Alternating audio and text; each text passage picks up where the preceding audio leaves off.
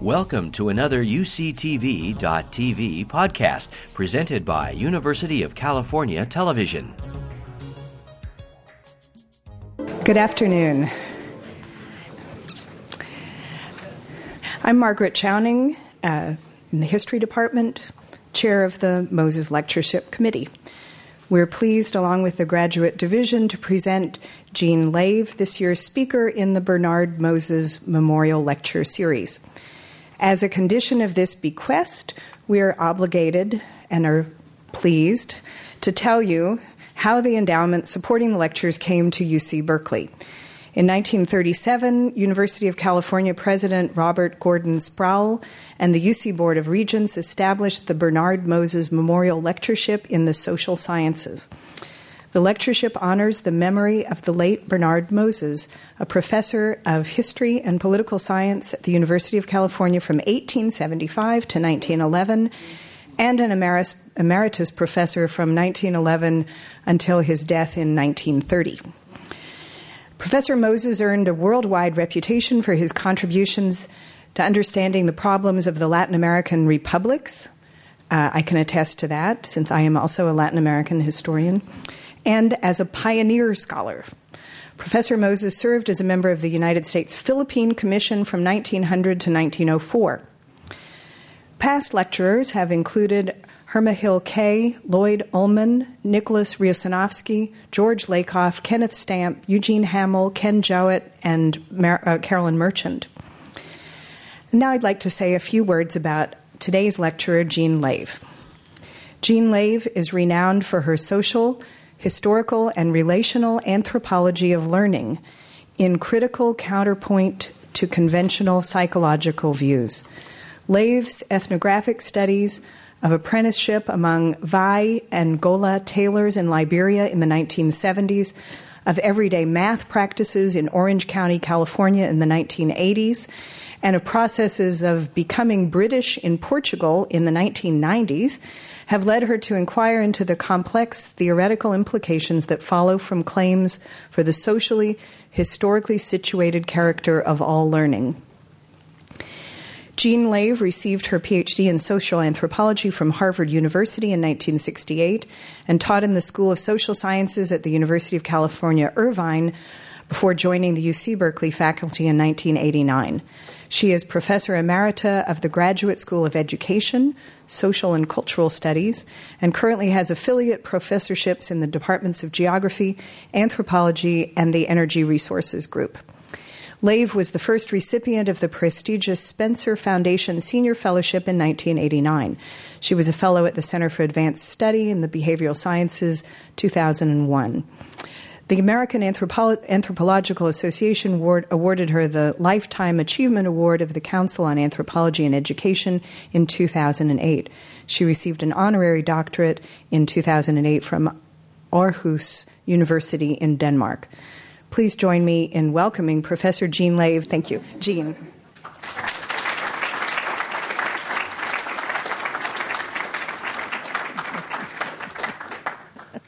I want to thank Margaret Chowning for that nice introduction.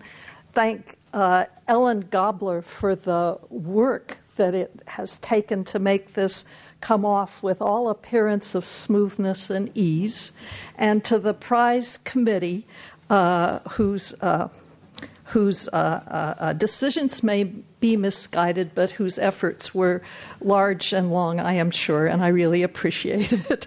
And I'm very happy to be here, and I'm very happy and thankful that you're here too.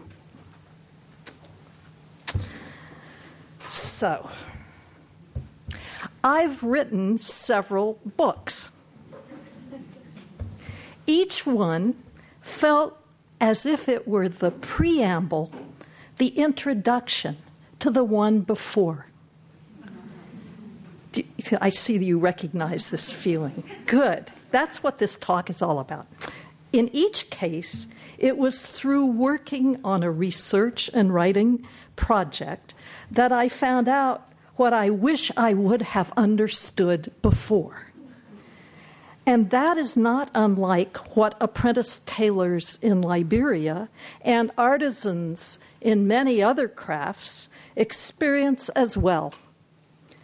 it's extremely common that you begin to learn craft production processes from the end rather than from the beginning.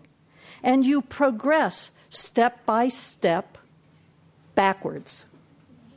So, Vai and Gola apprentices hem trouser cuffs and they sew buttons on finished garments. And in the process, they spend a lot of time handling and getting familiar with the garments that they're about to learn to make. Next, going backwards a step, they learn to sew those garments and thereby come to see why, as well as how, the pieces are cut out the way they are. And eventually, they learn to cut them out. At the same time, whatever part of garment making they are engaged in, they always do from start to finish. So one way to think about the surprisingly complex and contradictory and multidirectional character of learning is that we are always learning what we are already doing. That makes us apprentices to our own changing practice. I want to amble, or maybe we could call it preambling, today through an account of how it is that many long, slow years of ethnographic fieldwork and social theoretical inquiry shaped each other in my work and life. And in the course of all of this, my conception of apprenticeship, learning, and research practice have changed.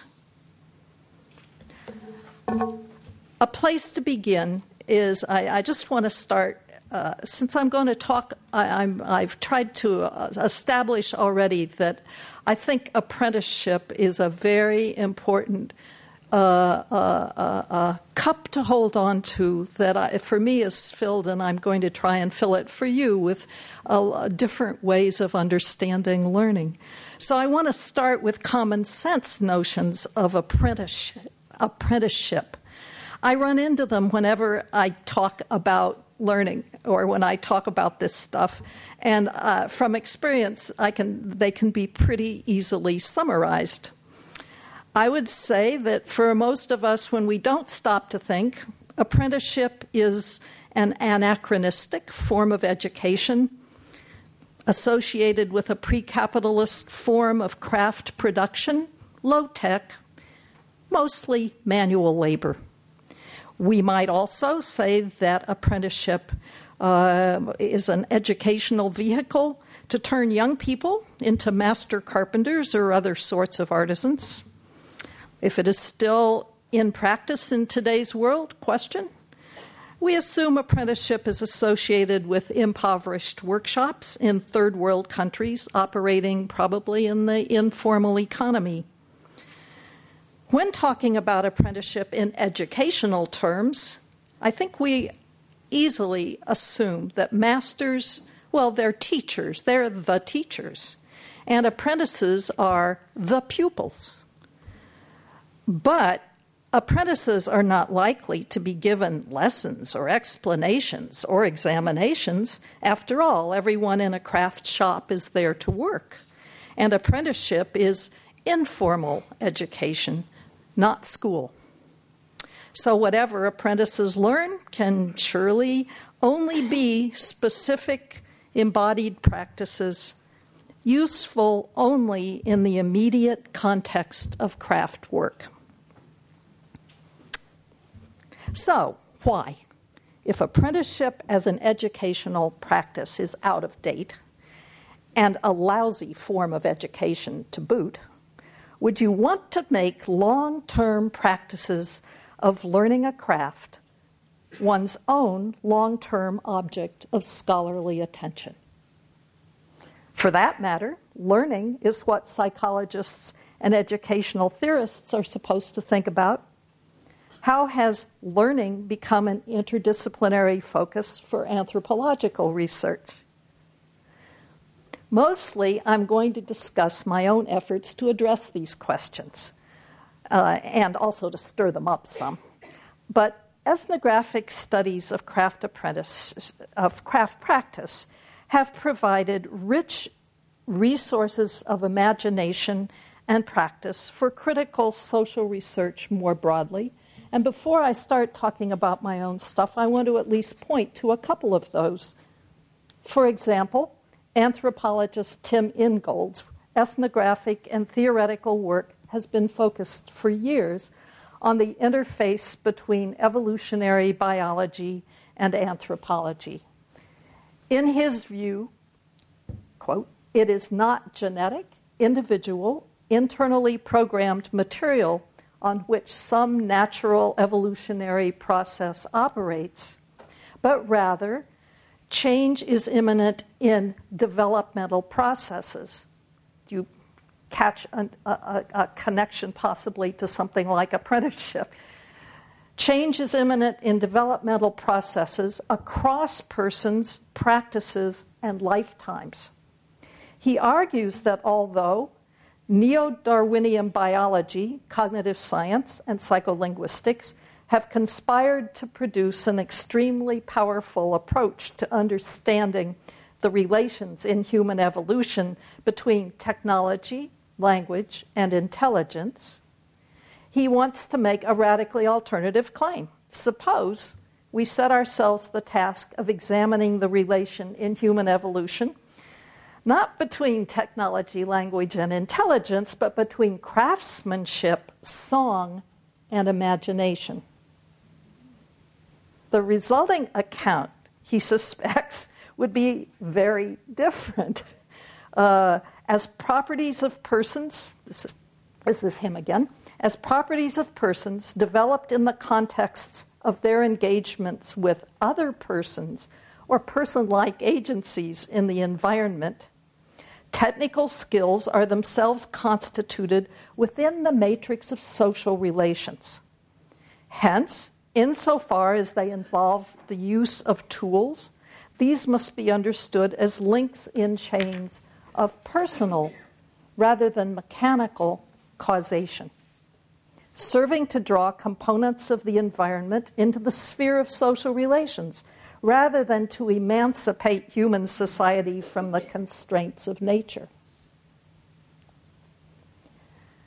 Sociologist Richard Sennett begins his 2008 book called Craftsmanship thus: "I owe a peculiar debt to the philosopher Richard Foley," he begins. "At a point when I was stuck in my work, he asked me, 'What is your guiding intuition?'" I want to ask somebody that sometime, don't you? What is your guiding intuition? I replied on the spur of the moment, "Making is thinking." Sennett argues that we need to turn a fresh page. We can do that so simply by asking, though the answers are anything but simple, what the process of making concrete things reveals to us about ourselves. All right, so with just those two examples, I would say that Ingold and Sennett and myself, we're a bunch of critical contrarians who explore learning as embodied practice, refuse to separate knowledge from processes of knowledge production, from processes of producing knowledgeably skilled practitioners. And we think that all of these relations are made in the political, economic, and historical relations of which they are a part. That's a tall order.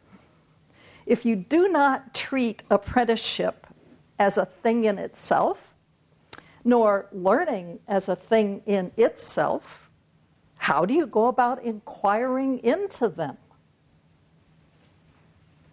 My late colleague, Steinar Kvala, argued that there is an intrinsic coherence between conceptions of research and research training and of theories of knowledge and learning.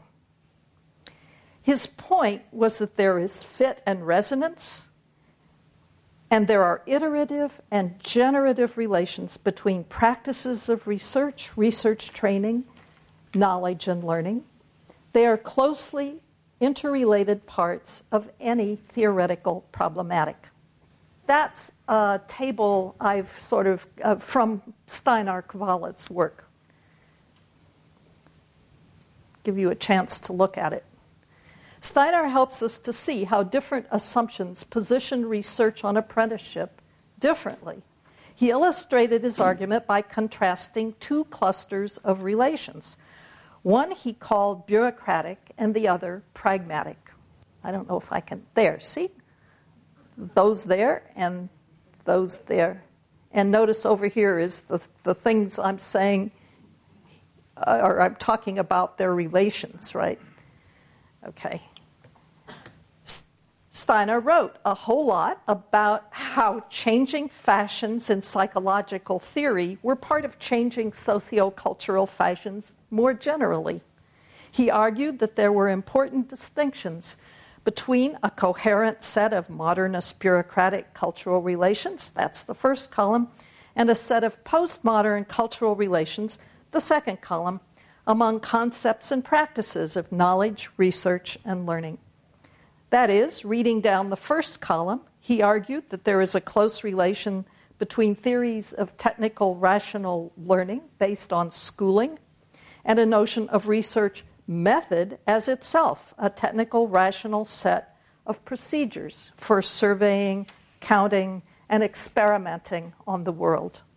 The second column reflected actually his own views of how he thought about his own research, qualitative, and that view here is the notion of qualitative research as craft, arguing that a sustained exploration of relations up and down that second column addressed relations of university training as apprenticeship, the qualitative interview, and training for qualitative interviewing as craft and art, necessary because of the situated character of knowing and doing.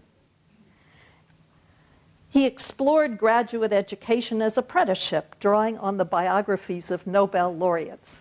For the graduate students in the room, that should give you courage to continue onward. I know that many of our colleagues would say, they have said, okay, there are these two different approaches. One is about school and formal knowledge. One is about everyday life and craft apprenticeship. Sure, they're different. They're just different. You can concentrate on one or the other. That's a matter of choice and perhaps evidence about your good judgment or lack thereof. But I disagree with this view, and indeed with Steinar's analysis, that current interest in that second column was a manifestation of the postmodern turn, a cluster of research interests that might fit the inclinations of some scholars and not others. Rather than looking at them separately, I see in this two-column arrangement another possibility. A single, familiar, coherent, theoretical problematic, a conventional arrangement of binary distinctions.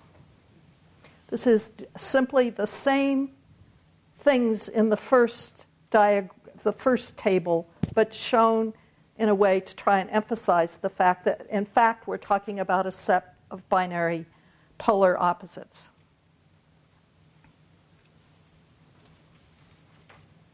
This perspective ties the two columns together into a single dualistic theory of formal and informal education, formal and informal learning. This is a divide we can recognize as cemented in disciplinary boundaries, theoretical problematics, and politics with respect to education and research. The two columns are not equal in value or priority in theory or practice in the world in which we live today. The left-hand column features basic commitments of classical philosophy of mind and psychologies of learning. It encompasses the standard hegemonic schoolish view which we inhabit for the most part, and in the name of which we do much of what we do as scholars and teachers and alumni of 10,000 hours of schooling, each of us.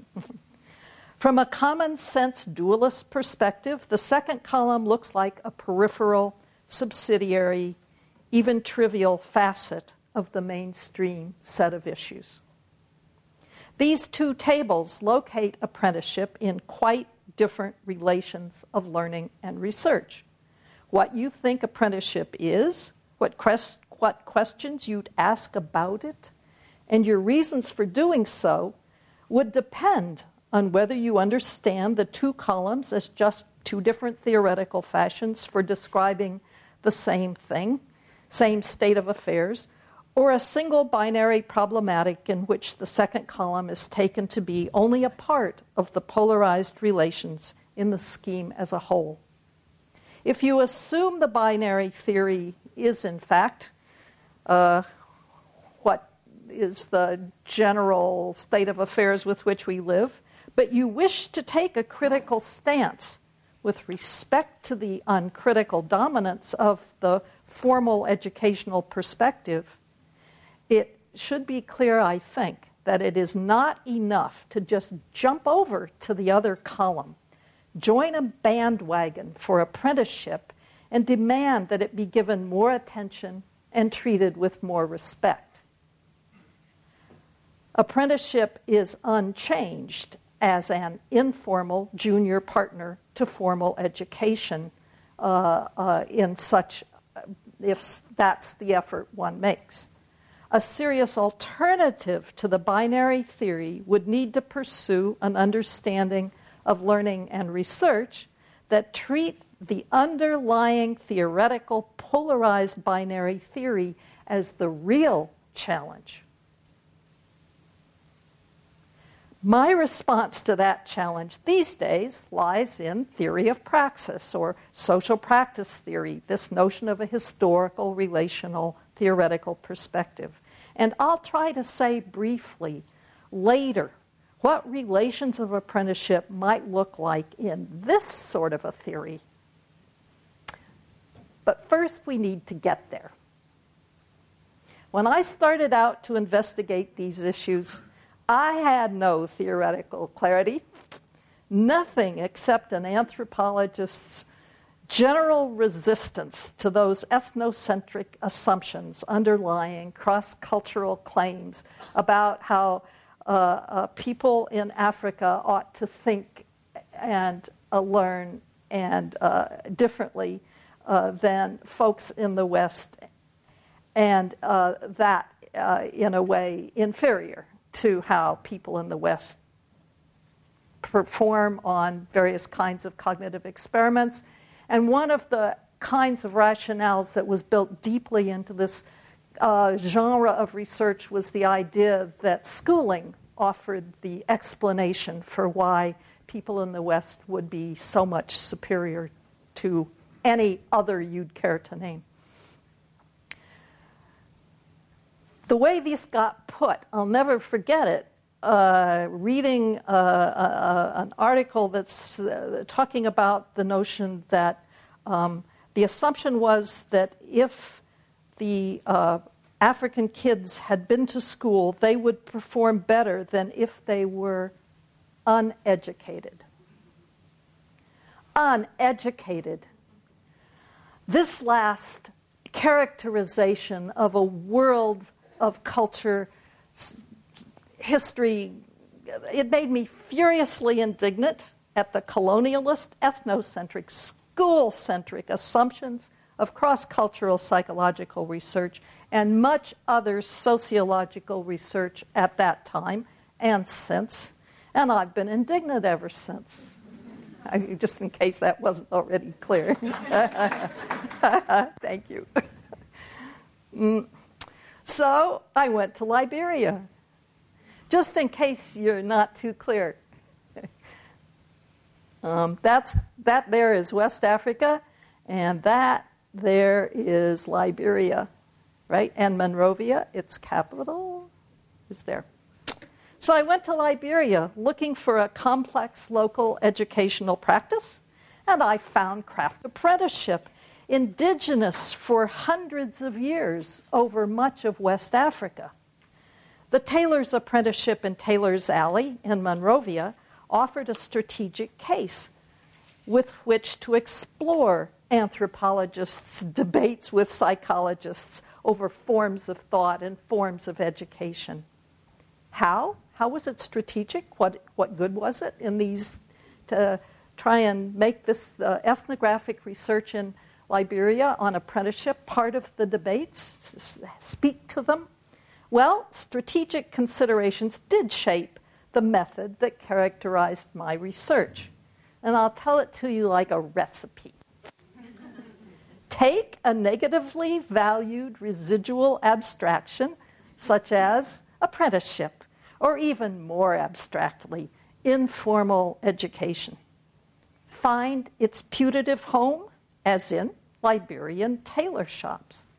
Ethnographic research then provides a basis for the vivid furnishing of aspects of this exemplar of informal education, and this provides a basis for disputing the natural character of polarized distinctions between formal and informal education, or formal and informal economy, or context-free versus context-bound knowledge, or cognitive power and the lack thereof, and claims that such distinctions are politically neutral.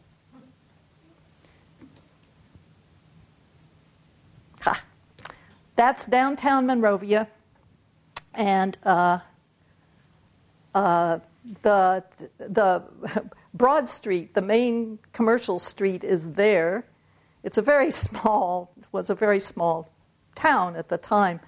If you went down Water Street to the teeny little alley right on the river, it says here Happy Corner. That's because, I'll explain in a minute. That's where the Taylor's Alley was, where I went and did this research.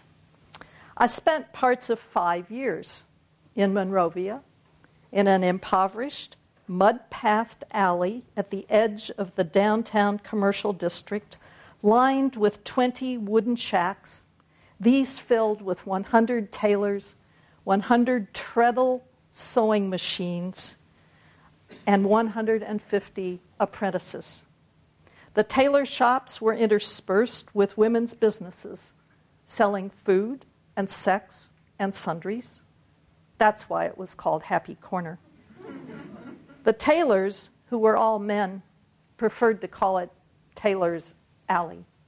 And I've tried to honor their preference, and I'll call it Taylor's Alley from now on. They made clothes, principally ready-to-wear trousers for men very like themselves. That's the alley. Those are the trousers. Those were bell-bottoms.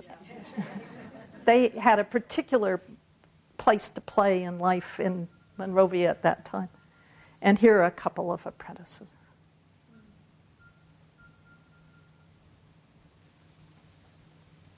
Okay.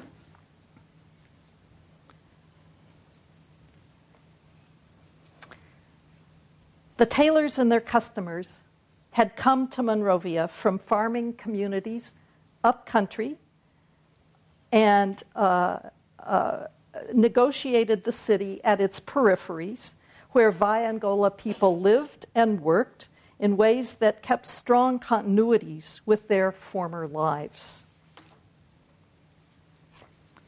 Shortly after arriving in Monrovia for the first time, before I knew that the Taylor's Alley existed, I spent my days in a Vi tailor shop not far from the alley. At the end of 2 weeks, I could see that the tailors were skillfully engaged in their work, and that apprentices who had spent different amounts of time there were different from each other, some more and some less skillfully engaged. There was abundant evidence that learning was going on. But I couldn't see it happen. There weren't any classes, no designated teachers among the masters, and no time set aside during the day for anything like tutorials. Still uncritic, did I tell you I didn't have any theoretical clarity when I set out on this project? Watch this. Still uncritically steeped in assumptions about learning should be schooling, I thought maybe I did not understand how to be in the right place at the right time. So I asked one of the masters, who had a young apprentice, to show me how he taught him. Obligingly, he gave a lesson. He stood over his small apprentice, who was sewing buttons on a pair of trousers, gave a monologue on the work to be learned, and a running commentary on the apprentice's performance. The verbal detail was extraordinary. There was no doubt that the master knew how to teach. But it didn't feel right, even though it was what I thought I wanted to see. And I finally couldn't avoid facing up to the fact that I was pursuing the wrong issues when the master explained to his apprentice in a loud voice, intended for my ears only, that the fly always goes on the front of the trousers. I went home and wept.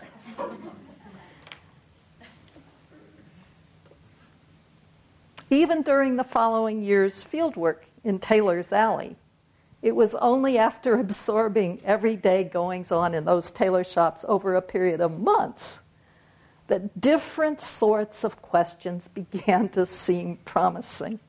I began to see that being accepted by a master, an apprentice had legitimate access to the daily life of the tailors at work, and so open access to production processes and to the products of the tailor's work: trousers, shirts, prayer gowns, sometimes a dozen pair of trousers being made in one day from start to finish. And, very important, access to other apprentices, including beginners, those partway through their apprenticeship, and apprentices almost at the point of becoming master tailors. The combination of apprentices with different degrees of experience was itself a demonstration of the path to becoming a master tailor. Together, they were the embodied curriculum. New apprentices could witness not only the technical skills they needed to grasp, who had them, who didn't, where did you need to be in order to get them, but also the difficulties and struggles that other apprentices were having and that they too were likely to encounter as they went along. All of this was certainly useful to the apprentices in figuring out how to engage in deepening their knowledgeable skills. In sum, it was clear that the apprentices learned mainly in relation with each other, especially in relations with near peers, slightly different peers. Masters were also concrete embodiments of the sort of persons the apprentices were intent on becoming. I didn't notice this for a long time, for my attention was concentrated narrowly on making detailed notes about the methods apprentices used for sewing trousers or cutting out shirt sleeves. I continued for a long time to be blind to the fact that apprentices were there not to turn themselves into sewers of trousers, but to turn themselves into master tailors. Now, I would say, these days, I would say that their skill as artisans was in fact only a small part of their eventual masterly social identities. I missed at that time a deep relational point that knowledgeable skill is always only subsumed and given meaning in complex social relations, some of them relations of personal identity making. That's part of what it means to develop theoretical notions about situated practice, situated learning, learning and practice, things I've been going on about for many years. But this wasn't all. With time, I found crucial resonances for apprentices among three series. First, there was a rough order in which apprentices learned to make different types of garments. Second, this order was related to a pattern of differences among the tailor's clients, from children to young adults to older folks. And third, the types of clothes made by different master tailors, now after they became masters, changed over their working lives at different points in their careers as they too aged. Think again about Tim Ingold's claim that skills are themselves constituted within the matrix of social relations, as links in chains of personal rather than mechanical causation. Further, the tailors made clothes that required a broad and creative grasp of divisions, relations, and fashions, think of those bell-bottom trousers, in Liberian social life well beyond the shop. For the clothes they made dressed both obvious and subtle distinctions in status and style, reflecting the diverse social identities of their Liberian customers. They were, in a way, mappers in cloth of Liberian complex social relations in Liberian society. At the end of my ethnographic work, I concluded that the binary comparative theory of formal and informal education was silent about the most important characteristics of the tailor's apprenticeship, and it expected apprenticeship to be constructed in ways that, in my experience, it was not. That's a pretty strong critical conclusion, backed up by much more detail than I could possibly present today. These conclusions certainly encouraged exploration of a critical relational theory instead. But before I could get to that, I went back twice more to Taylor's Alley to carry out learning transfer experiments of my own devising, carefully grounded in my ethnographic familiarity with educational practices in the tailor shops. I ended up comparing the tailor's math problem-solving ingenuity from the perspective of tailoring, not just from the perspective of schooling. I found that the superior effects of schooling on the ability to generalize old skills with respect to new problems washed out when a second form of educational practice was taken seriously in constructing comparative experiments. At the end of that elaborate effort, 2 years' worth of work, I had done what I set out to do when I first went to Liberia. I hoped that the results of all my ethnographic and experimental work would be instructive for cross-cultural experimental researchers. I would say the results are at least mixed, but some things happened.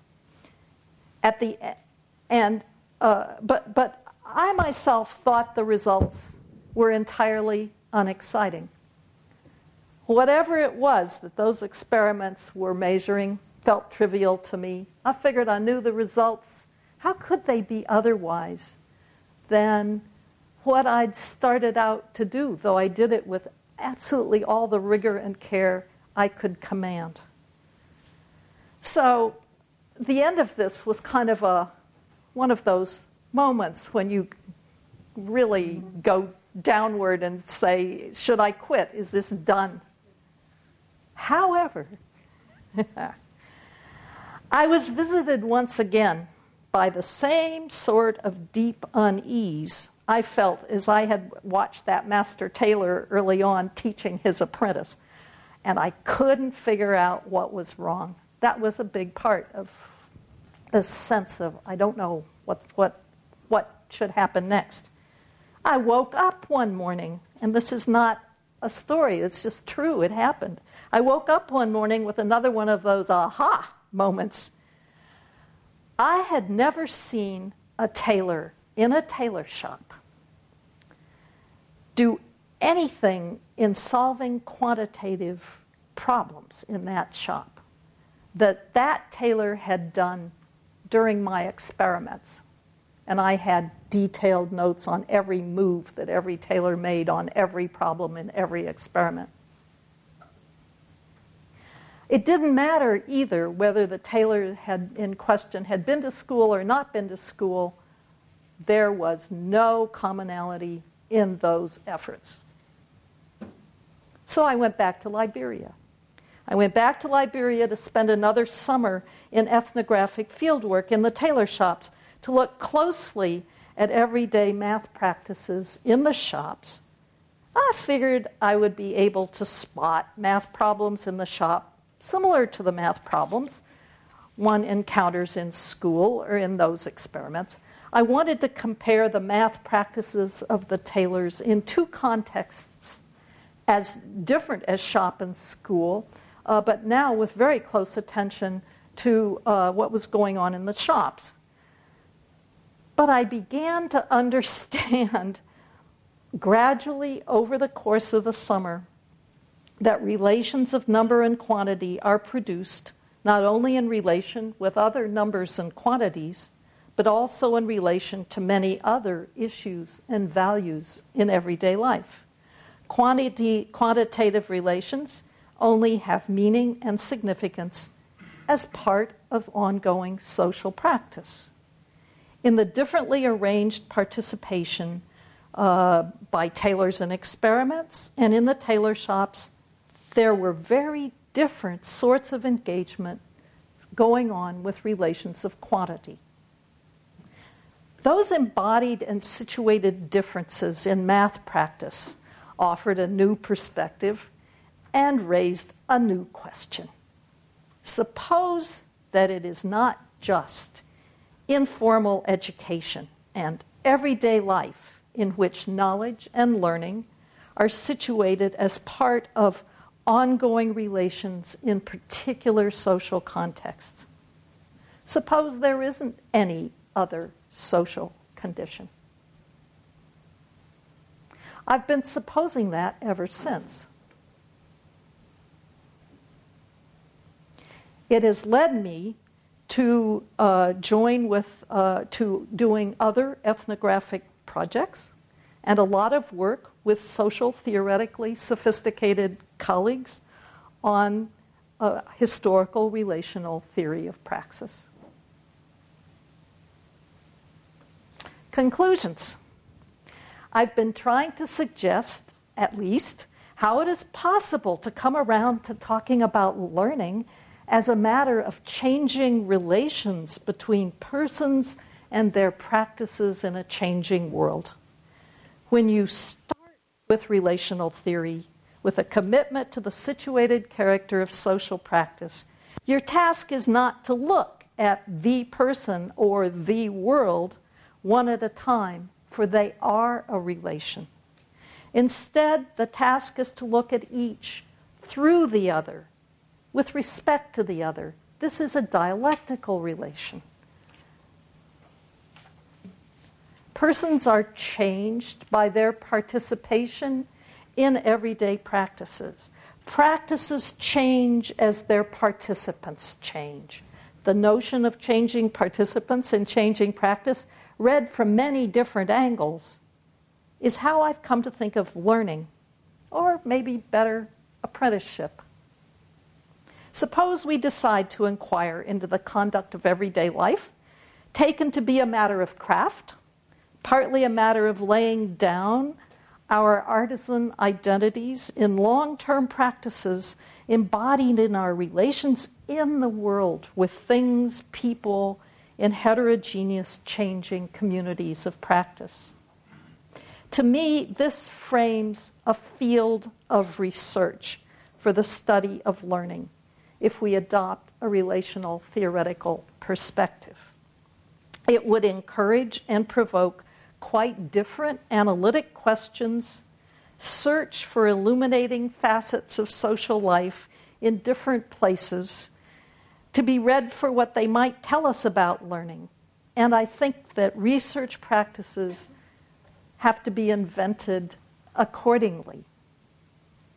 They're all deeply tied with one another, of course. There is one more issue. I've talked about how a long process of critical ethnographic theoretical research has shaped my changing stance with respect to theorizing, learning, and knowing. I have been trying to show, rather than tell, throughout this talk, how critical ethnographic practice works. But there is another missing preamble to this work. Research on artisanship as the basis for rethinking learning has brought front and center the political, ethical, and aesthetic implications of making us thinking as identities laid down in close relations with our working embodied lives. And to kind of make that point clearer, I want to tell you one last story. There was a theoretical archaeology conference here at Berkeley last May. And in a session on social practice theory in archaeology, organized by Andy Roddick, one of Christine Hasdorf's former students, Belgian archaeologist Olivier Gosselin gave a paper on the intricate relations of identity making among potters in Niger. And he talked about how this came about through the differently organized facets of their craft practices. He drew deep and nuanced connections between the ways pots are produced, the life circumstances of the potters, and those around them. Outside the conference, there were intense conversations about the state of our universities and our distress over changing relations among researchers, federal and corporate funders, and university administrations that embrace a neoliberal corporate transformation of the university into profit centers, students as indebted but paying customers, commodified products of research, and escalating demands for excellence and productivity, but in abstract and quantitative terms. Olivier went back to Brussels and wrote this summer a manifesto for slow science, which to his surprise has since gone viral and developed into the slow science movement. He didn't coin the phrase, it's at least 20 years old, begun by Australian chemists and physicists, and it has moved from the natural sciences to the humanities, corresponding more or less to the historical trajectory of research policies focused on competitiveness and productivity. Like the slow food movement, it's like the attempt of the slow food movement to change our relations with food. Slow science is an attempt to transform our scientific practices and breathe values back into them that can deepen and enhance the quality of our lives and work. And he takes our work to be a matter of craft, apprenticeship, and artisanship. So, and I want to quote him here for just a little bit. He goes back to Richard Sennett, who I talked about at the very beginning. Sennett and others, Olivier says, remind us of the intellectual elitism of the academic world that has brought about enormous confusion of values and weakened our ability to resist current managerial pressures. What criteria should we use to evaluate the quality of research? In whose name and for what ends should such evaluations be made? On whose authority? And to these questions, we must add others about professional responsibility, finding a balance between passion and obsession, establishing closer ties with peers, and what sort of relations these should be. The example of artisanship offers us paths for getting out of this confusion. But that's not all. It also encourages greater humility in relation to other modes of experience. This seems very relevant to me, to all of us, whatever sorts of pots we make in our lives, reminding us that we have responsibilities for how we make them, how well, how seriously, and with what pleasure in the process and with each other. It seems to me in today's university that we need to be thoughtful and ready to struggle to make this way of acting as scholars and teachers the source of the right way to do research and teaching. Thank you.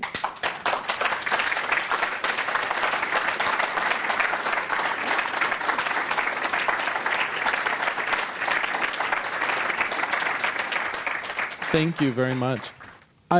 I'm wondering if parenting, and I wonder if any of these apprentices were the children of the master, first all. But then I'm starting to think, is parenting as they, can I use the word, apprentice their children into family life? And whether it's subsistence farming, whether it's setting the table, even in our homes here in Berkeley, the East Bay, is that also the type of situated learning? And is parenting, when we discuss parenting, is that something different? Or could people who look at parenting apply these same theories there? Sure. And the answer is yes. Apprenticeship. Thank you. You're welcome.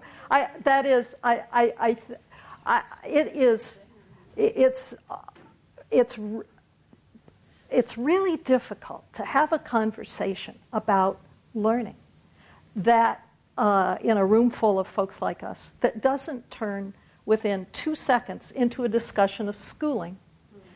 When you start with the notion of apprenticeship, then you have the possibility of saying, could we recognize patterns in everyday life, really important parts of everyday life, like raising children, that in fact sound like maybe some of those ideas might be a way to recognize and understand and then pursue thoughtfully the kinds of ideas we're talking about. One of my reasons for getting into this kind of work has been a sense that everybody I know, certainly everybody in this room, takes the idea of learning with deep, passionate love, I figure. And if we're stuck only able to talk about learning, if it comes in classrooms with curricula and teachers and grades and exams and problems posed by teachers for others and pupils, as all that apparatus of schooling, we're impoverished in our ability to consider all of the kinds of activities that we engage in all the rest of our lives, which are also matters of learning, but which it's hard to recognize and hard to talk about. So thank you for bringing that up. I feel like the talk was worth it, given that the talk's gone on being about apprenticeship in other parts of life. And do the masters, let's see, their apprenticeship practices are quite different around the world, and in some cases there are people do apprentice their children to take on their children as apprentices or relatives and so on. But in this particular situation in Liberia, there are debates, and the debate goes like this. Somebody will say, well, if I apprentice my son to his uncle, I know that the uncle will be kind and take care of him, but he won't be stern and tough on him. And if I apprentice my son to a stranger, he'll get really brought along to be under very tough standards. And so for the most part, they do apprentice their children to strangers. And the ones who say that's what they'll do, I could check up on, and they actually did. Thank you very much. Okay. Thanks. You've been listening to a podcast by University of California Television. For more information about this program or UCTV, visit us online at uctv.tv.